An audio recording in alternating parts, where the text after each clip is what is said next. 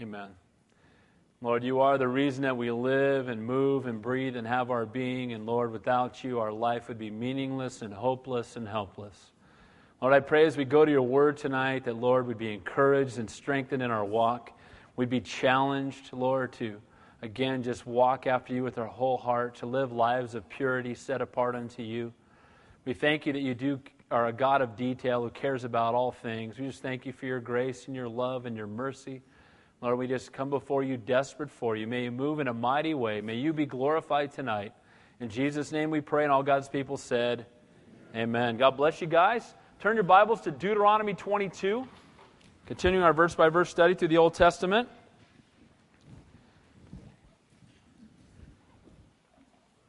Again, if you got here late and you don't have a Bible, raise your hand because you're going to need one. And feel free to take it home with you always as our gift to you. Deuteronomy, the second giving of the law. Moses, the final exhortation to the children of Israel as they're about to enter into the land of promise. We're going to continue to look at the divine instructions for this next generation as they're about to, again, go into a land that does not have any laws. Why is he reminding them of everything? Why is he, Deuteronomy means second giving or second law. Why is he telling them again? Because the previous generation had failed. This is the next generation. They're being encouraged and equipped to go in. But remember, they're going into a land filled with idol worship, a land filled with giants, a land filled with enemies, and a land with outlaws. So as they go into the land, they're going to need to bring the law with them. They're going to need to bring the Holy Spirit, of course, the God moving before them, God's hand upon them. And without that, they'd be defeated in a mighty way. And so he began the first 10 chapters reminding them of the failures of the past generation so they would not repeat them. And then, because of their faithlessness, he reminded them how an 11-day journey turned into a 40-year death march. And so the same is true for us. If we walk in disobedience to God, the most simple thing that God wants to do in our life, that could take a day or two, could end up taking 10 years. Not because God's not faithful, but because we're not. Amen? Because we won't just say, okay, Lord, take my life completely. Lord, it all belongs to you.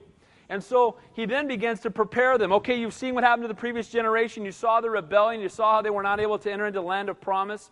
You saw when they were told to go in, they said, we're not going because the giants are too big. And then you get to chapter 11 onward, and he begins to tell them, hey, if you'll walk in obedience, God will bless you. He then tells them there's only one true worship when you get into the land. You're going to be surrounded by idols all around you, but remember, only Yahweh is God. Only the true and living God. Only the God of Abraham, Isaac, and Jacob, right? The only God, the only true and living God. So these other gods around you, there's only one true worship. Remember that. Don't be distracted, he would tell them. And then he talked to them about what God thought about other religions. If you remember, those who would entice them away to other false gods, they were stoned to death. We're going to see some more of that tonight. Then he talked about how they were to live every aspect of their life for God, that they were to be constantly reminded of what God has done for them. You know what? If you're moping, you forgot what God did for you. Amen? You're walking around, oh man, life, it's a drag, right? You know what? What did Jesus Christ do for you? He came and suffered and died that you might have eternal life, and you're going to heaven. Amen? And too often we walk around playing ain't it awful because we forgot what God's done for us. And he said, you know what? You need to remember all that God has done for you. He delivered you guys out of bondage in Egypt. He parted the Red Sea for you. He dropped food out of the sky. He's defeating your enemies. Remember what God has done for you. Don't forget. He also told them to have a heavenly focus. He told them the true source of wisdom was to be in the Word every single day. He then talked to them about building cities of refuge, a place where people could run for safety. Again, a picture of Christ, who was our refuge. The place that we can run, though guilty, a place where we can find safety. He then talked about having a heart for battle. In chapter 20, remember we talked about having a proper heart, faith, and focus. Remember he told them they're getting ready to go fight an enemy much larger than them, but he turned to them and said, hey, if your house isn't in order, go home. If your profession's not been done, you haven't reaped the harvest in the vineyard, go home. If you're newlywed and you haven't ministered to your wife, you're betrothed and you haven't actually been married yet, go home. Because he didn't want people who are divided in the battle. And that was an exhortation to us that our homes need to be in order. We need to be providing for our family in a faithful way, and we need to be ministering to our wife before we consider doing anything else. Now that should not be a cop-out, and that should not be a reason not to do anything. Amen? Too often people say that, well, I'm concentrating on my first ministry. Well, I want to call your wife in and ask her about that, right? Just find out if that's really true, or if you're just copping out, all right? But again, if you're newlywed, concentrate on your marriage. Do those things. But at the same time, I'd encourage you to do ministry together as time goes on. And then last week, we saw a recipe for a godly home. He said, cleanse your home of ungodliness. Get married for the right reason. You guys remember that last week? Get married for the right reason. He said, don't get married when you're in heat. You go into battle and drag out the prettiest girl and say, she's mine. We're going to talk about more of that tonight. Remember, he said, take her home, clip her fingernails, shave her head, and put her in sackcloth, and let her wail for a month. And if you still want her, then you can marry her. Right? Remember, he told them, don't be in heat, right? Make sure, be still, wait on the Lord, make sure. And you know what? That's great counsel for us today. And then he told them to love their children enough to discipline them. Children that are not disciplined is not a sign of love. It's a sign of a lack of love. Amen? Those who the Lord loves, He disciplines. Does God know better than we do? Absolutely. You know what? I have to confess to you. I look back and my dad and mom should have disciplined me more. I don't know about you guys. At the time I thought they disciplined me way too much. But now I look back and think, they probably could have got that strap out a few more times, right? So now in tonight's chapter, we're going to continue to see that God does indeed care about every detail of life. And I love this. I love that God cares about every detail of my life. That absolutely blows me away. As we're going to see tonight, not a sparrow falls from the sky without Him knowing it. Every single little tiny thing in your life that you think is insignificant, God does not. And God desires that we would, in every aspect of our life, in every minor detail of our life, that we would give it to Him, that we would glorify Him through it. And so we're going to see tonight that God cares about every detail. That being His children should have an impact on our character in every aspect of our lives. On the areas of life that we might see as insignificant. Things that we don't think are all that important. But as they're going into the land of promise and He's giving them the law into this land of lawlessness, He's going to talk about some things you would think, why is that in the Bible? But I love that it is because it tells me He cares about every detail. And that blesses me to know. I've heard people say, I told you this story before, I was in Russia and this priest in Russia said, you Christians are all the same. Greek Orthodox, Russian Orthodox priest said, you Christians are all the same. You think God's nearby. God's far away. We're a little tiny speck and God doesn't have time for us. And my interpreter, a 90-year-old lady, said to him, sir, do you read the Bible? I love it. And he's, well, yeah, I read the Bible. He says, what is one of God's names in the Bible? It's Abba Father. Abba Father is Daddy, and Daddy is never far away. Amen? Daddy is someone who's nearby, whose lap you can crawl into. And I'm glad that God cares about every detail, and that He is Abba Father. And that things that hurt us, hurt Him. Things that break our heart, break His heart. When we weep, He weeps with us. When we rejoice, He rejoices with us. And He cares about every detail of our lives. What a great and awesome God we serve. About having compassion toward our neighbors. About even having tenderness toward animals. We're going to see that in the text tonight. And as we see that there are those things in our eyes that are more significant, those things yet come under great attack. And God cares about them as well. About being separated from the world. And about living lives of personal purity. People don't like to hear about that. Are you talking about holiness? I'm not coming. Right? But you know what? Are we not to live holy lives? We're not saved by our works, but our salvation should produce great works. Amen? That God might be glorified through them. And we should be different. And as Christians, we're not sinless, but we should sin less. Amen? And we should be different than the world. And the way we look at everything should change. And so that's what we're going to look at tonight. That God cares about the details. And He desires that we have godly character in every aspect of life. And we're going to look at 3 areas tonight. In the area of compassion and tenderness. A kind and loving heart. Every Christian should have a kind and loving heart. Amen? Not an arrogant heart, not a self-righteous heart, not a condemning heart, not a finger-pointing heart, but a loving heart and a tender heart and a gracious heart.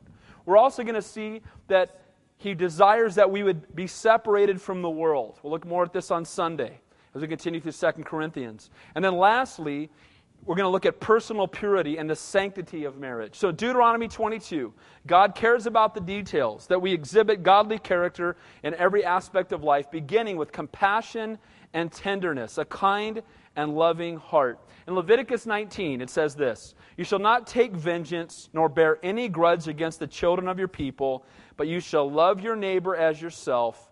I am the Lord. That was even said in the Old Testament. You shall love your neighbor as yourself. I am the Lord. And the word for love there is a godly affection that produces action.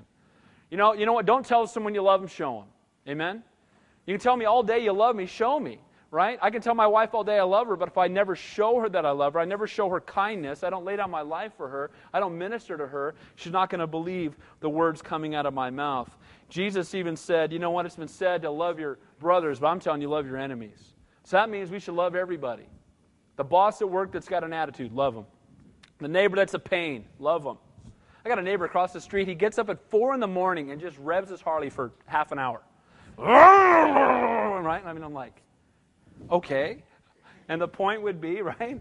And he does it every day, every day. And everybody else is complaining. I think, matter of fact, he has to move out because he's been so loud for so long, they're kicking him out. But, I'd see him and he'd go, hey, I'm sorry about the noise in the morning. I'd say, hey, bro, don't even worry about it. God bless you.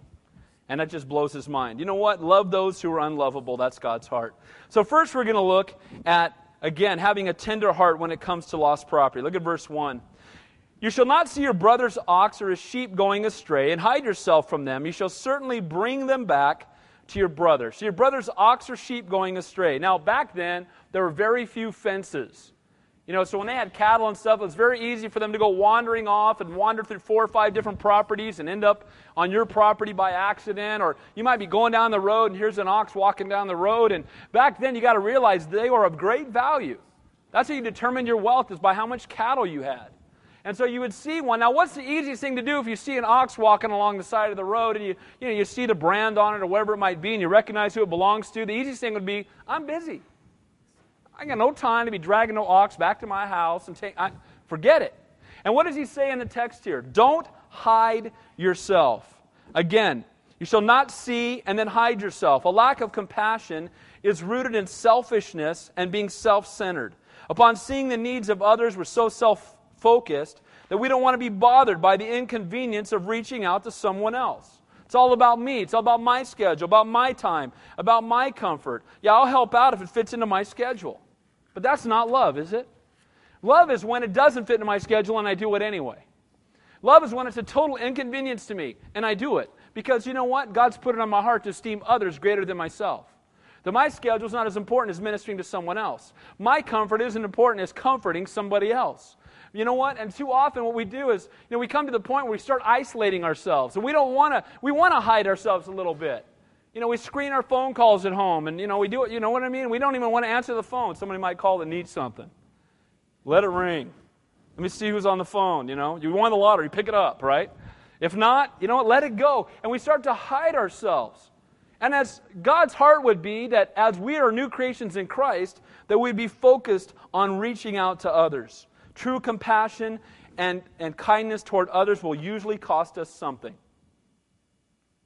It will cost us something.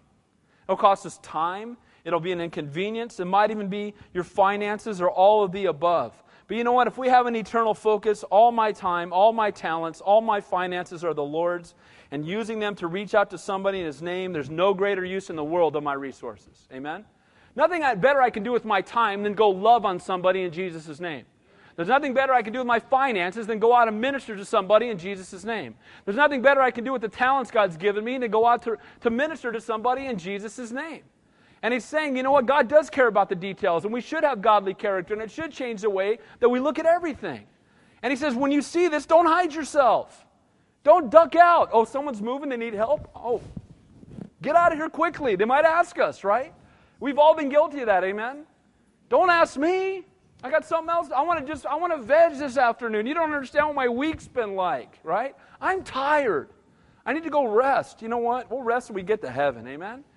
Rest when we get there. There's some things we can only do on earth. When we get to heaven, it's going to be too late to witness to people. Everybody's there is already going to be saved, amen?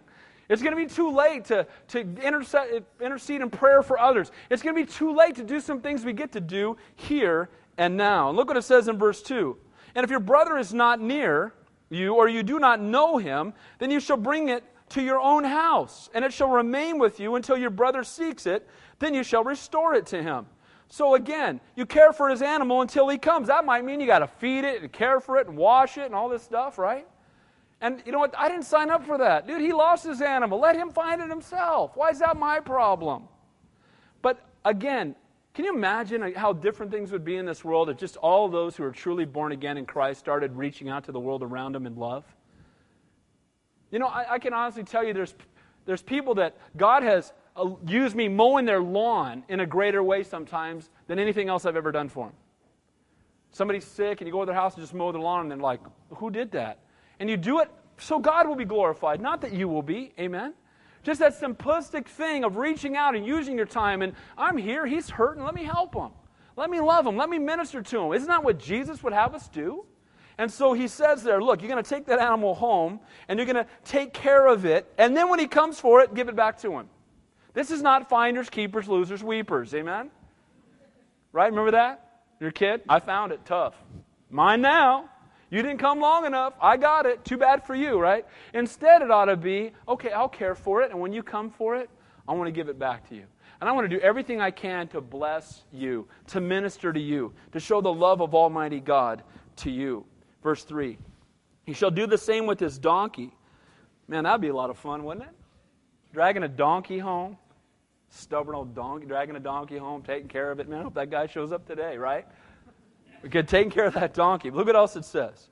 He shall do the same with his garment, or any lost thing of your brother's, which he has lost and you have found. You shall do likewise. You must not hide yourself. And in this case, you should not avoid, picking up the stuff that you find and taking it home, but also, you must not hide yourself when he comes for it. Right?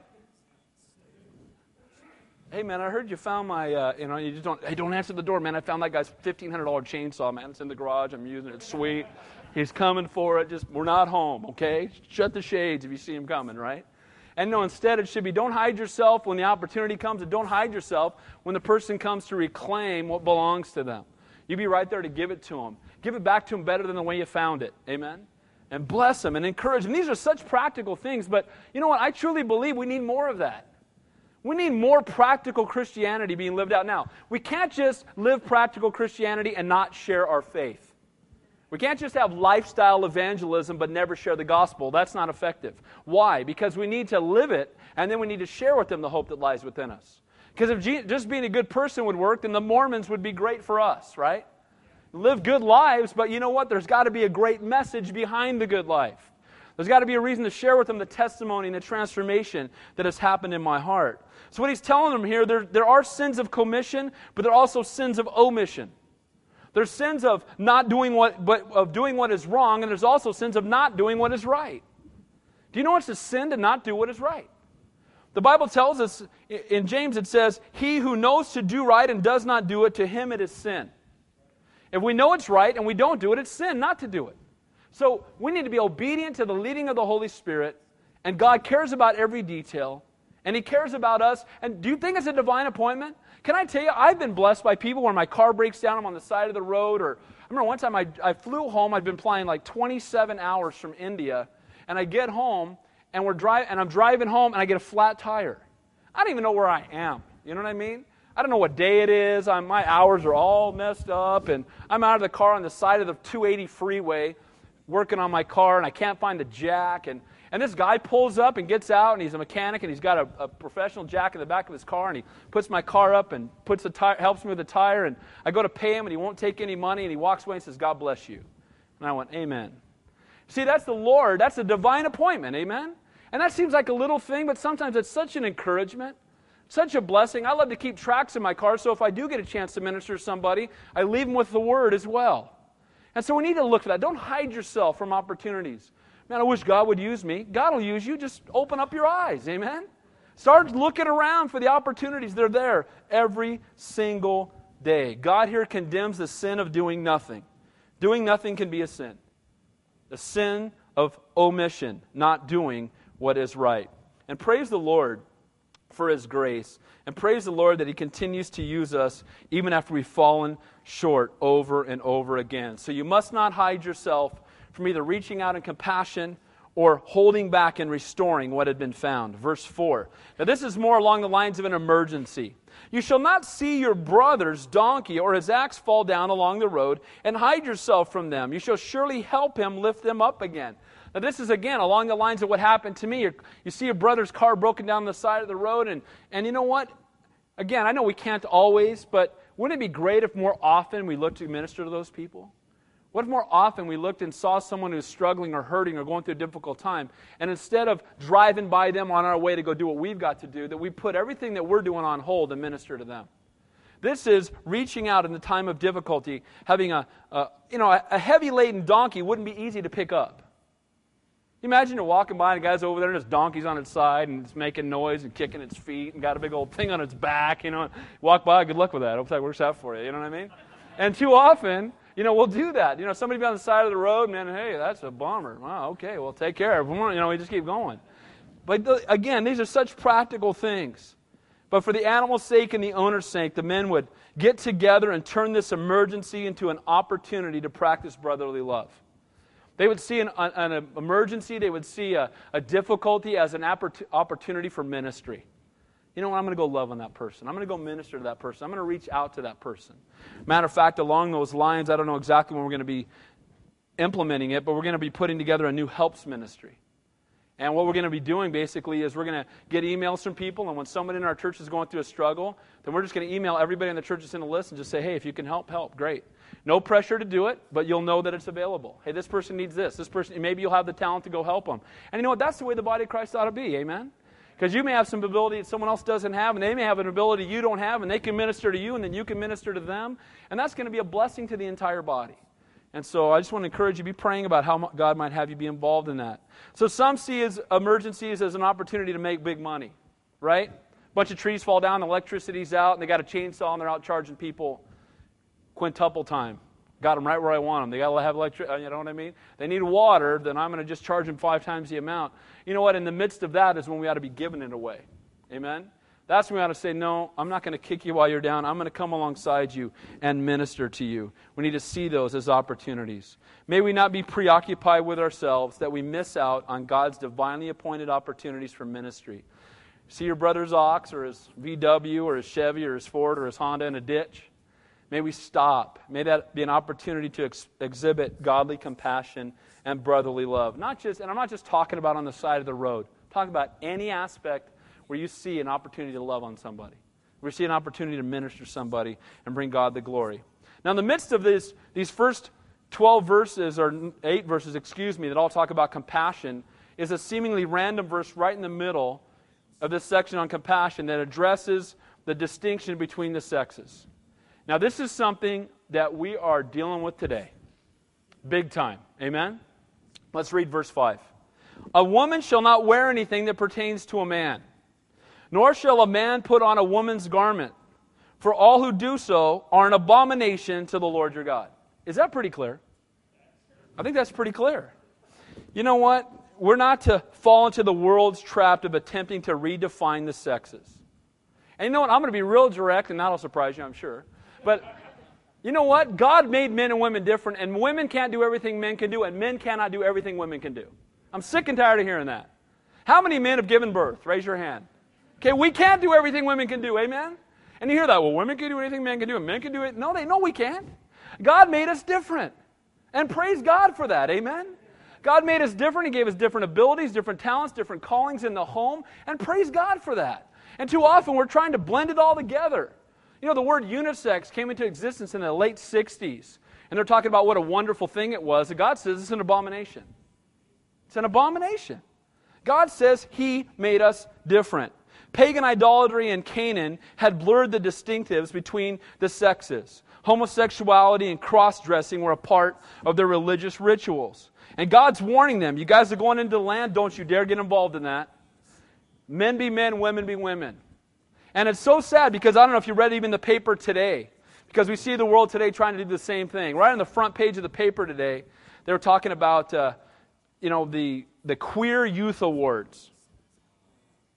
It's just wrong. It's just wrong.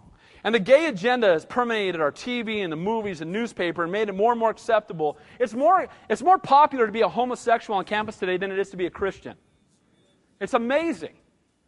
They're having the homosexual queer youth whatever awards at Santa Cruz High in the gym, but I guarantee you if I wanted to have a Christian band down there, it would never happen.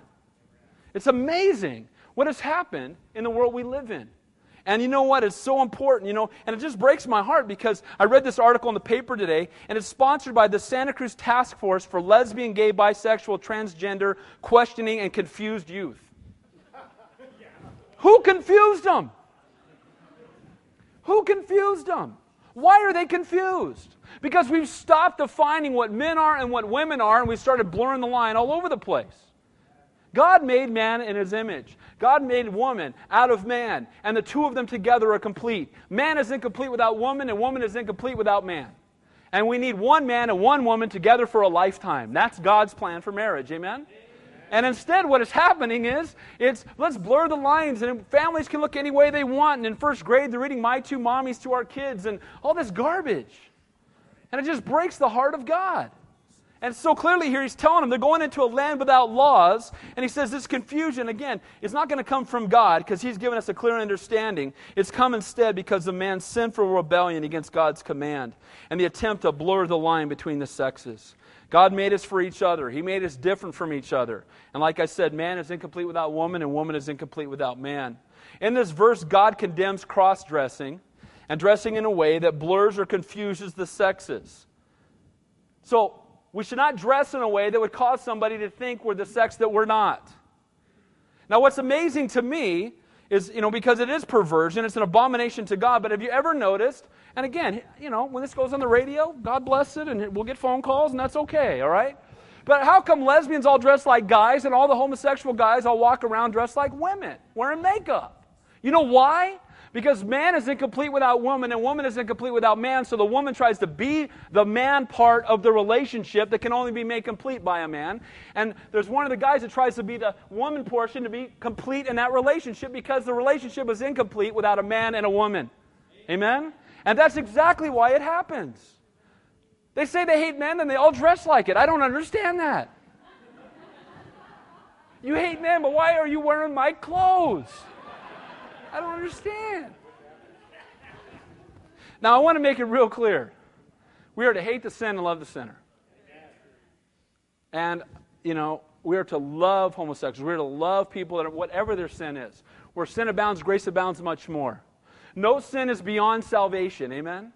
And we need to have a supernatural love for them all. But that doesn't mean that we approve of the behavior. And we should not approve of the behavior. Again, God's not confused. He made you exactly what you are. I have a woman living inside of me. Oh, stop it. No, you don't. No, you don't, right? It's ridiculous. Where did you hear that psychobabble, right? You've been, poured all that stuff on you. You're confused. You're gender questioning. Gender questioning? The doctor told you what you were the second you were born. That's it.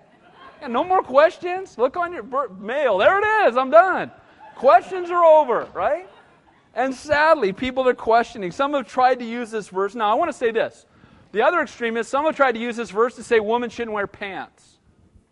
Right? Well, that's what men wear. Men wear pants. Women shouldn't wear pants. Well, let me clue you in on something. In the Old Testament times, everybody was wearing toga-like things, right? Weren't they all? But there were things that they could do to look like a woman and things that they did to look like a man. So the point is, women can wear pants and things like that, but they're not to dress in a way that would confuse you that they're a man. And guys are not to wear things that would confuse you and make you think that they're a woman. That's the point. And so we shouldn't get overly legalistic about this. Okay? Some people will really get legalistic about it. Just remember, the world is not the standard, the Word of God is. God's Word is the standard. It's not, well, everybody's questioning and everybody's confused and now there's 25% homosexuals and that means in this room 30 of you are gay. Oh, stop it. No, you're not. There's no such thing as anybody, but just make it real clear. Nobody's born gay. People practice homosexuality. That's being a born adulterer or a born fornicator or a born drug user. You choose to do it. Amen? And it's wrong and it's sin, and you know what? Praise God, we can repent of it. He can restore us back to what He called us to be, one man, one woman, together for a lifetime. Amen? You guys can come down the office and protect me when this comes out on the radio. All right. Now we're back to looking at compassion. Looking at compassion again and tenderness. I mean, talk about changing gears, right? Now look at this says. If you read this verse, you'd be like, okay, great. If a bird's nest happens to be along your way, in any tree or on the ground, the young ones with young ones or eggs with the mother sitting on the young or on the eggs. You shall not take the mother with the young. You shall surely let the mother go, and take the young for yourself, that it may be well with you, that you may prolong your days. So, if you see a nest full of eggs, you can take the eggs, but don't take the bird, and it will be well with you and prolong your days. What in the world does that mean, right? Well, again, he's sending them into a land of lawlessness. And this tells me that God cares about the details, about every little aspect of life, even the birds and the trees. Amen? And what he's saying is, look, if you saw a nest in a bird and you took the bird away, what would happen to the young? They would starve. And at the same time, he's saying, look, if you're hungry and you take the eggs, you can eat them, that's fine. Leave the bird, because then what will happen? She'll have more eggs and more young and more birds will come. And you know what? Don't, rape and pillage and destroy everything to get what you can have now, but look to the future. And, I'm going to openly confess, you guys, I've got the smallest amount of green gene in my life, period, right? I am not an environmentalist in the slightest. I have to tell you that. I don't even recycle. Shoot me after church, all right? I don't recycle. Not a green gene in my body, okay? But at the same time, I do believe we should care for this planet. We don't worship it. It's not Mother Earth, amen? But we should be good stewards of it.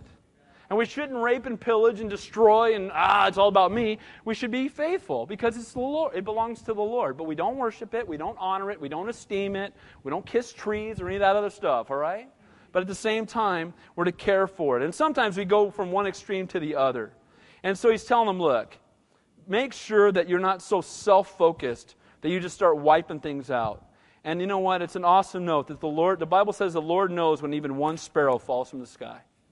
So God knows.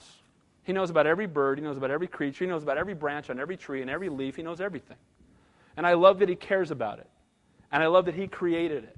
And I love He created it for our use, but at the same time, we should be faithful stewards of it. It's interesting that Jews refer to this as the least of all the commandments, the one I just read you. But what's interesting is, if you're obedient to the least of all the commandments, it'll be well with you and it'll prolong your days. That tells me that God cares about all the commandments. That tells me that if this is the least and the smallest one, that if we obey this, God's going to bless us, then we need to obey Him in all of them. Amen? And if we obey Him in all of them, then He will bless us. And we will know the blessings and the joy of the Lord. Kindness and gentleness in the small things often speaks of our ability to be kind in the weightier things. Cruelty to animals is sin. Do you know that? It is. Now, can we rise, kill, and eat? Yes. But should we be torturing an animal on our back? No. And you know what else? If someone's torturing an animal, that's a hard issue, isn't it? That's not a good sign. And hey, most of you guys know I don't have a whole lot of pets or anything. I don't have dogs in my house. But you know what? I'm kind to them, and I don't want to see any of them harmed either. Amen? So even if you're not a big pet owner, you don't have a bunch of animals, we still should be kind to them. Why? Because God created them. And we should be kind to them. The Bible says a righteous man cares for his animal. And so we should. And that should be an example to the world around us. Now he's going to move on from birds to talking about a building code. Now you got to remember, they're going into a lawless land. He's covering it all right? By the way, okay, birds, you see a nest, pick it up, don't take the eggs, okay, all right? Don't be dressing like women when you get in there. And by the way, have a building code. Here's the building code. For you contractors, verse 8. When you build a new house, then you shall make a parapet for your roof, that you may not bring guilt or bloodshed on your household if anyone falls from it. The word for parapet there is a railing. And so he literally takes the time to tell them, when you build a house, put a railing around the patio on top so nobody falls off and dies. It's a great idea, right? God said it. It's a great idea. God commanded they put a railing. You know what I love? Our God cares about the people. You know what? Where did the Jewish people hang out? On the roof. Why? It's hot in the desert. And so at night, where did they hang out? On the roof. Remember when Peter, it rolled down and rise, kill, and eat, Acts chapter 10? Where was he? He was out on the rooftop. And so he says, look, when you go out on the rooftop, make sure that there's safety for the people. Make sure you care about them. God is a God of detail. He does care that when we build stuff, we build it for Him and we glorify Him in it. And that everything we do, we would do with other people's safety and concern in mind. And we wouldn't say, hey, can't see it from my house. It's all good, right? Don't do that. You're building something for someone else, you build in a way that will glorify and honor God. And he's saying, you know what, there needs to be safety for those people. And you need to make sure you build it in a way, again, that will not bring bloodshed upon your home. God cares about the details, and so should we. Godly character in the way we do our work. Every one of us should be the best employee our employer has. Amen? Or if we're doing it in a trade and we're building something for somebody else, we should do it as unto the Lord. That God would be glorified in it, even if it's to our own harm. Even if it means I got to work extra hours. Even if it means I make a little less money because I did it right, do it right. That God might be glorified, that we may not blow our testimony. So not only compassion and tenderness and a kind and loving heart, but now he's going to move on to teach them to be separate from the world. Look at verse 9 through 12. You shall not sow your vineyard with different kinds of seed, lest you yield the seed which you yield of the seed which you have sown, and the fruit of your vineyard be defiled. He said, don't mix your seed together. Now, the Canaanites did that. And they believed that, if you mix different seeds, it produced some kind of magical fruit. But he said, you only put in one kind of seed. Now, what is the seed a reference to in the Bible? Word of God. We don't mix God's Word with anything. Amen? Because if you mix God's Word with something else, you're going to have defiled fruit coming out. We only give them the Word of God, the pure seed, the right thing. Amen? And if you mix it with anything else, it's going to defile it, and it's going to produce something that is ungodly. So the seed is the Word. Don't mix the seed. Good seed of God's Word alone. Verse 10. And you shall not plow with an ox and a donkey together. I can't even imagine trying that, but I guess people did it. In Canaan, they did it. Can you imagine an ox and a donkey? That would really work out well, wouldn't it?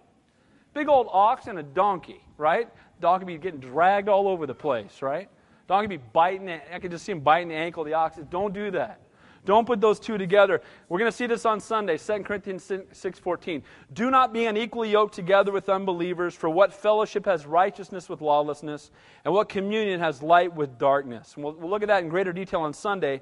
But understand this, an ox was a clean animal and a donkey was an unclean animal. And he said, don't put a clean animal and an unclean animal together. Do not be unequally yoked together with unbelievers.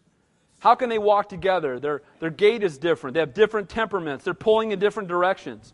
Christians are not to marry unbelievers. Do not be unequally yoked, an ox and a donkey. So if the ox is the clean animal and the donkey is the unclean animal, if you marry an unbeliever, you're marrying a donkey. And if you got the King James Version, it's got another word there for donkey. Just a thought.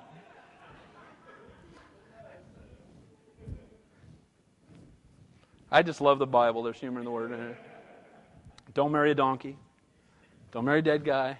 Do not be unequally yoked together with an unbeliever. Verse 11, you shall not wear a garment of different sorts, such as wool and linen mixed together. They were patches. They were not blends like we would have today. And if you put those two together, one of them would shrink in water, the other one wouldn't. So what would happen? It would pull itself apart. It would rip into pieces. And you don't take wool and linen and put them together. You don't take believers and unbelievers and put them together because we're not like-minded. And there will be a tearing away, a tearing apart when you have an unbeliever and a believer link together. Verse 12, you shall make tassels on the four corners of your clothing, which you cover yourself. This is back in Numbers when he told them to do this. It was a reminder to them to keep God's law. You knew exactly who the Israelites were, who the Jews were, because they walked around and they had tassels hanging from their garments. And he knew that was an Israelite. And what it did was, as they looked at those tassels every single day, it was a reminder every single day that they were to walk in the law of the Lord. Because as they walked, they drug those tassels everywhere they went. And everywhere they were going, it was a reminder, okay, I'm walking in the law of the Lord. I need to keep my eyes on the Lord. I need to be ever focused on Him. And that would cause a man to be separated from the world. They're going into Canaan, a land with lawlessness, a land filled with idol worship, a land filled with godlessness, a land filled with sexual immoralities we're about to see. And he said, when you go in there, you remember that you're walking in the law of the Lord. You remember you're not to be joined together with unbelievers. You remember that your eyes need to be only on me. God cares about the details. He desires godly character and compassion and tenderness, a kind and loving heart, and being separated from the world, ministering to it but having no fellowship with it. Finally, personal purity, the sanctity of marriage. You know what? Sexual purity was a key to maintain the integrity of the family line. Remember that all the land went down from generation to generation. And if people were promiscuous and went outside of that and started having illegitimate children and things, it would mess up everything. And he says, you know what? You need to be faithful. God's got a plan for marriage. And as you've heard me say many times before, that sex is like fire. In the proper place, it's really good. Heat your house, right? In the fireplace, heat your house. You can cook by it. You take that fire and put it in the drapes, burns your house down, right? And the same is true that God created it. It's a good thing between one man and one woman together for a lifetime. Outside of that relationship, it's destructive.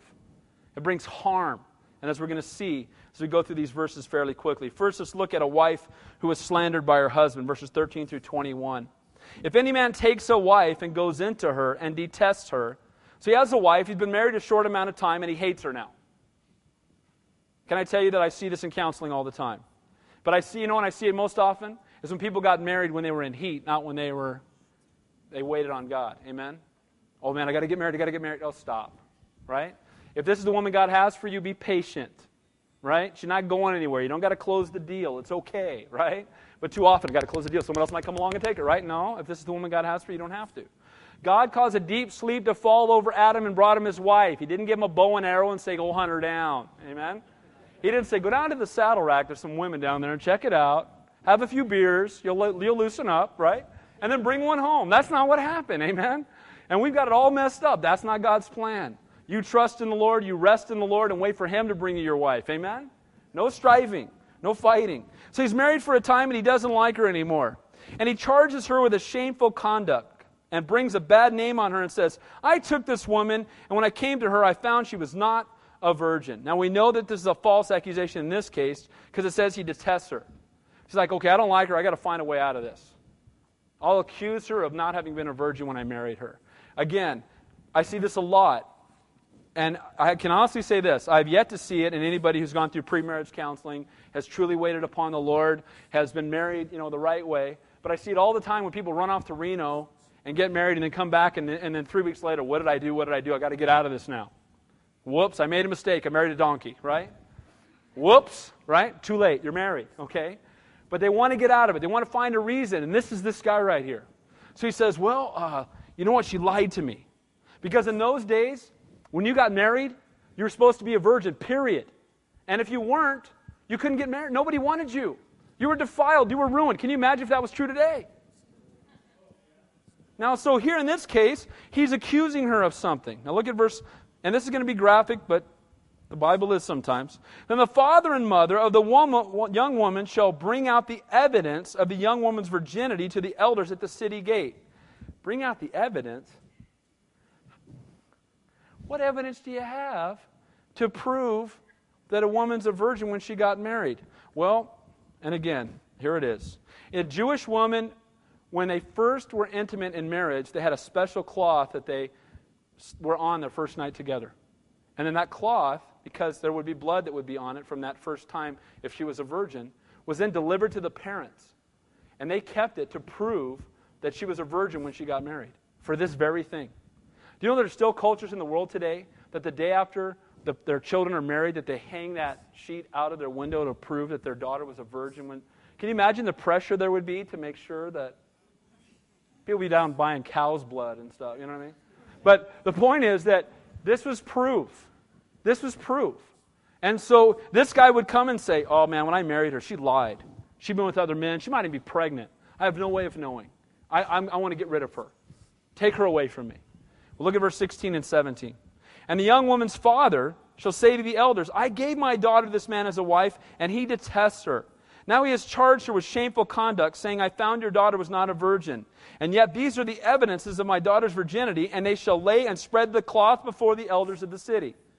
And when they will look and see, indeed, that this is proof that she was a virgin, then the elders of the city shall take the man and punish him.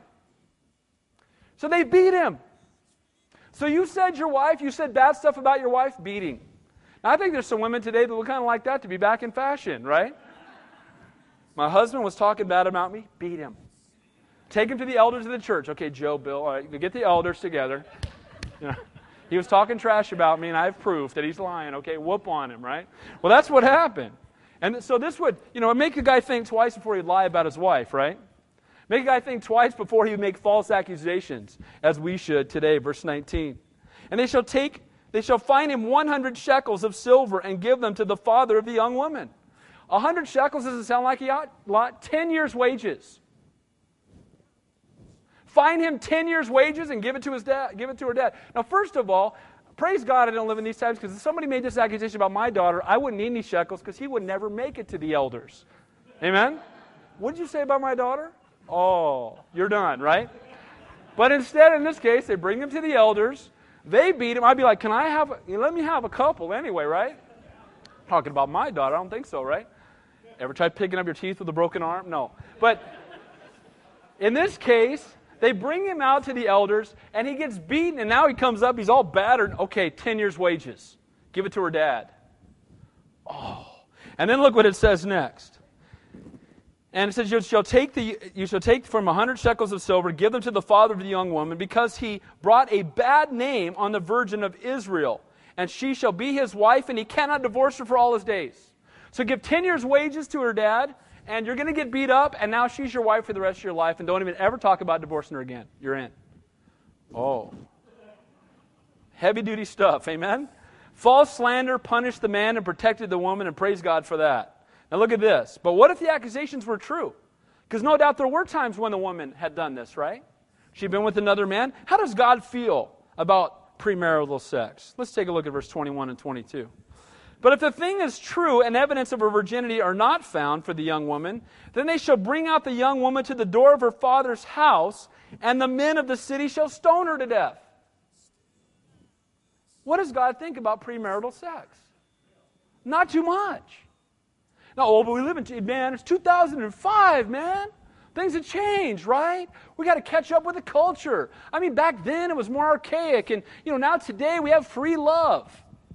We also have AIDS and HIV and sexually transmitted diseases and unwanted pregnancies and abortion at a high rate and adultery and marriages falling apart. How's that working out for us? I remember when AIDS first became an epidemic, and I heard this guy on the radio saying, well, we got to have our free love, so we got to find a cure for AIDS. Well, I got one for you. Be faithful to your wife, and don't do IV drugs, and guess what? You're not going to get AIDS more than likely. Amen? 95% of the time, that's where it comes from. Now, there certainly are babies that get it and others, and that's horrific. But the point is that if we live godly, do I worry about getting AIDS? Can I tell you? No. I've never had an HIV test, and I'm never going to have one. Why? Because I love my wife, I'm being faithful to her, and I'm not sticking any needles in my arm. Amen? And so the point is, live godly lives, and we won't have to worry about the consequences. But if we live ungodly lives, the consequences are coming. And he says here, premarital sex, the result was stoning. Can you imagine if that were the case today? As I heard J. Vernon McGee say, you couldn't get to work driving around all the mounds of boulders in the street. And it says there, she shall be stoned to death with stones because she has done a disgraceful thing in Israel, to play the harlot in her father's house.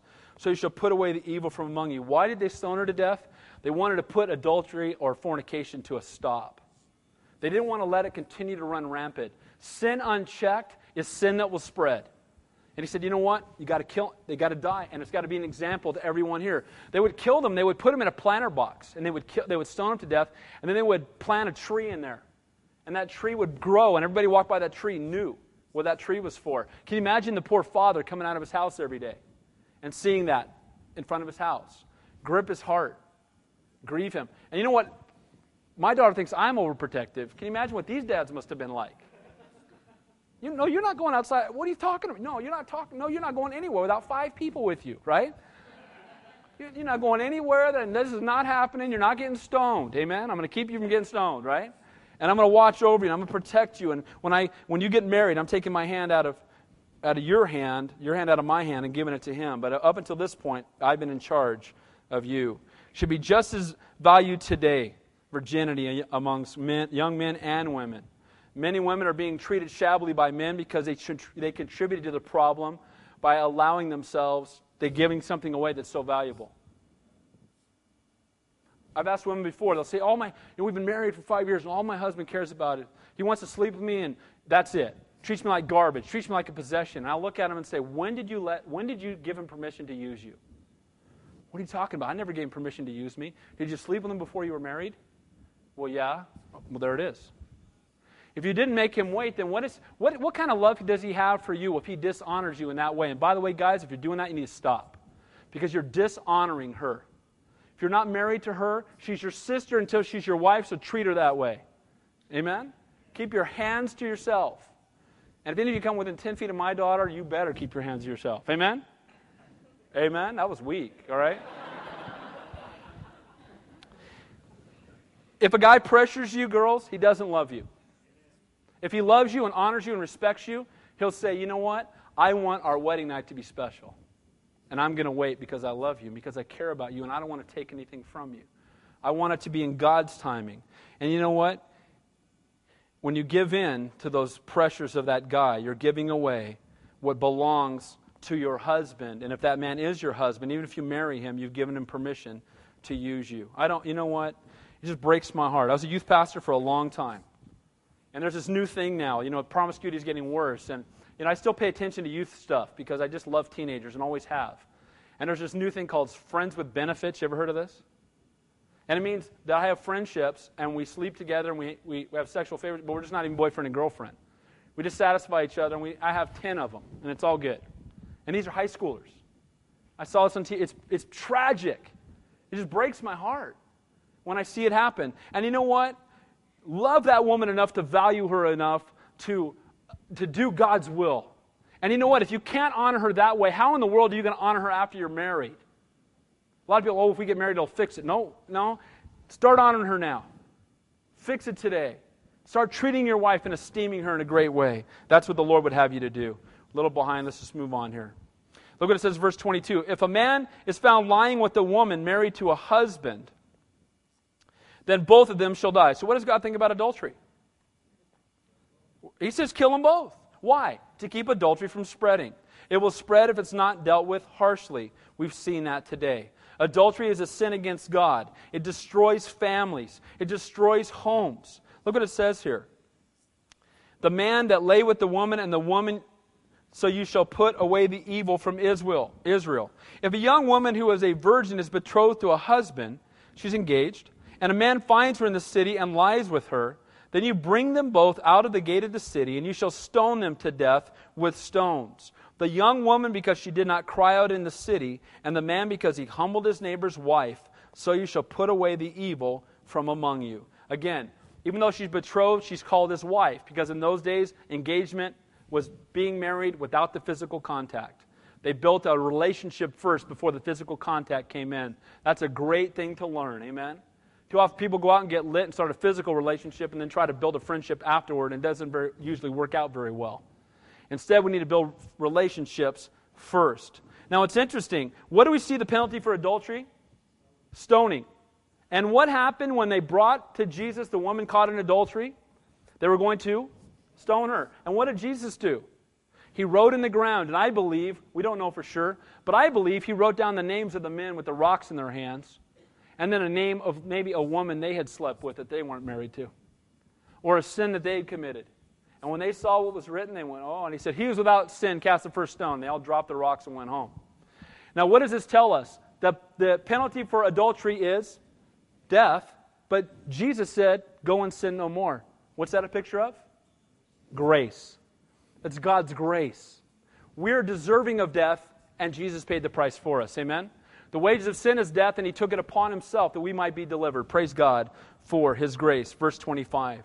But if a man finds a betrothed young woman in the countryside, and the man forces her and lies with her, then only the man who lay with her shall die. But you shall do nothing to the young woman. There is in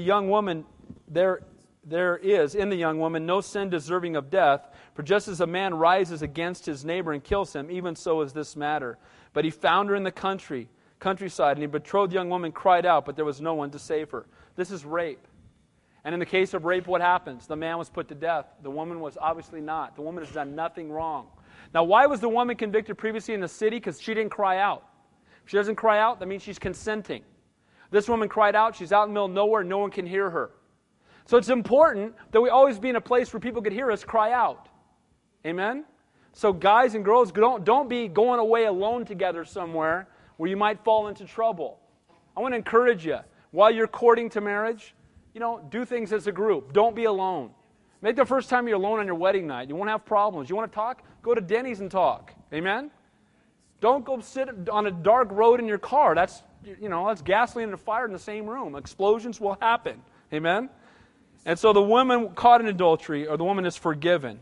And praise God, because God is a God of love and grace and mercy for those who have been harmed. Lastly, verse 28 and 29. If a man finds a young woman who is a virgin, who is not betrothed, so she's not engaged, and he seizes her and lies with her, and they are found out. The word seizes doesn't mean forceful. It means he entices her, and she buys it.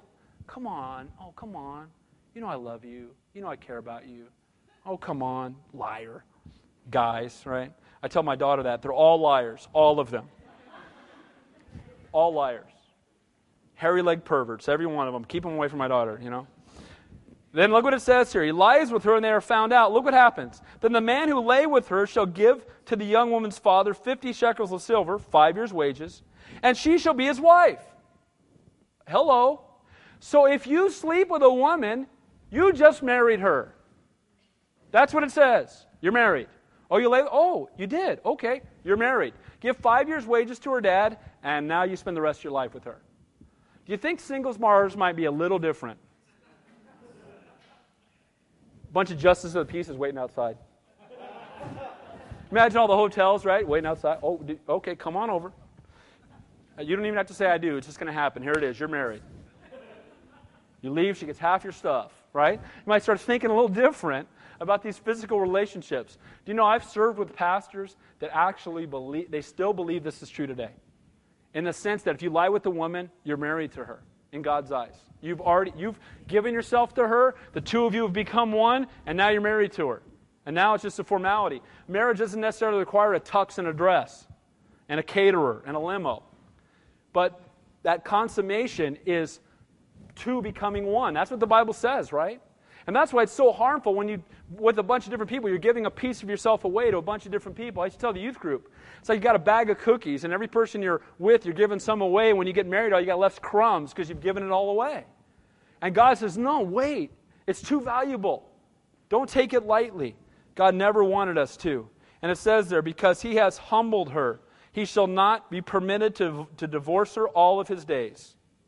That's it. You lie with her, she's your wife for the rest of your life. Last verse.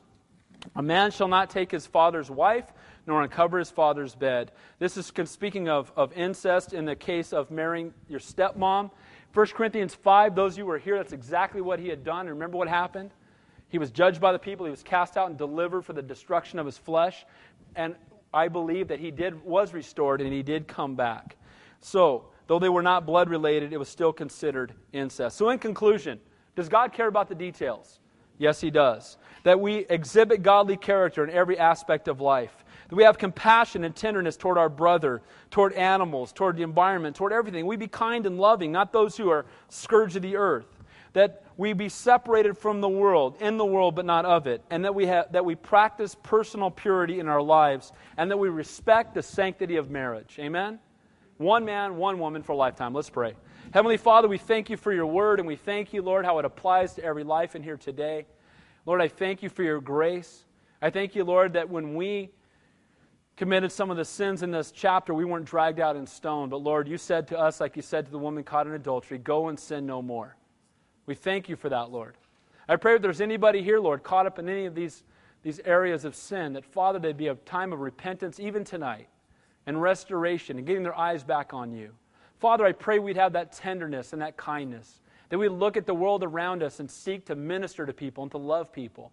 We look for divine appointments. Lord, I pray also that we'd be separated from the world, that we'd be in it and ministering to it, but not being influenced by it. And then, Lord, for the sanctity of our marriages, I pray for every marriage represented in this room tonight. And for those who are single and we've married one day, Father, may we honor you in our homes. May we glorify you in our marriages. May we keep ourselves pure, and only for that one that you bring for us to spend the rest of our life with. We ask these things in your holy and your precious name we pray. And all God's people said, amen. Everybody stand up. Let's close in worship song.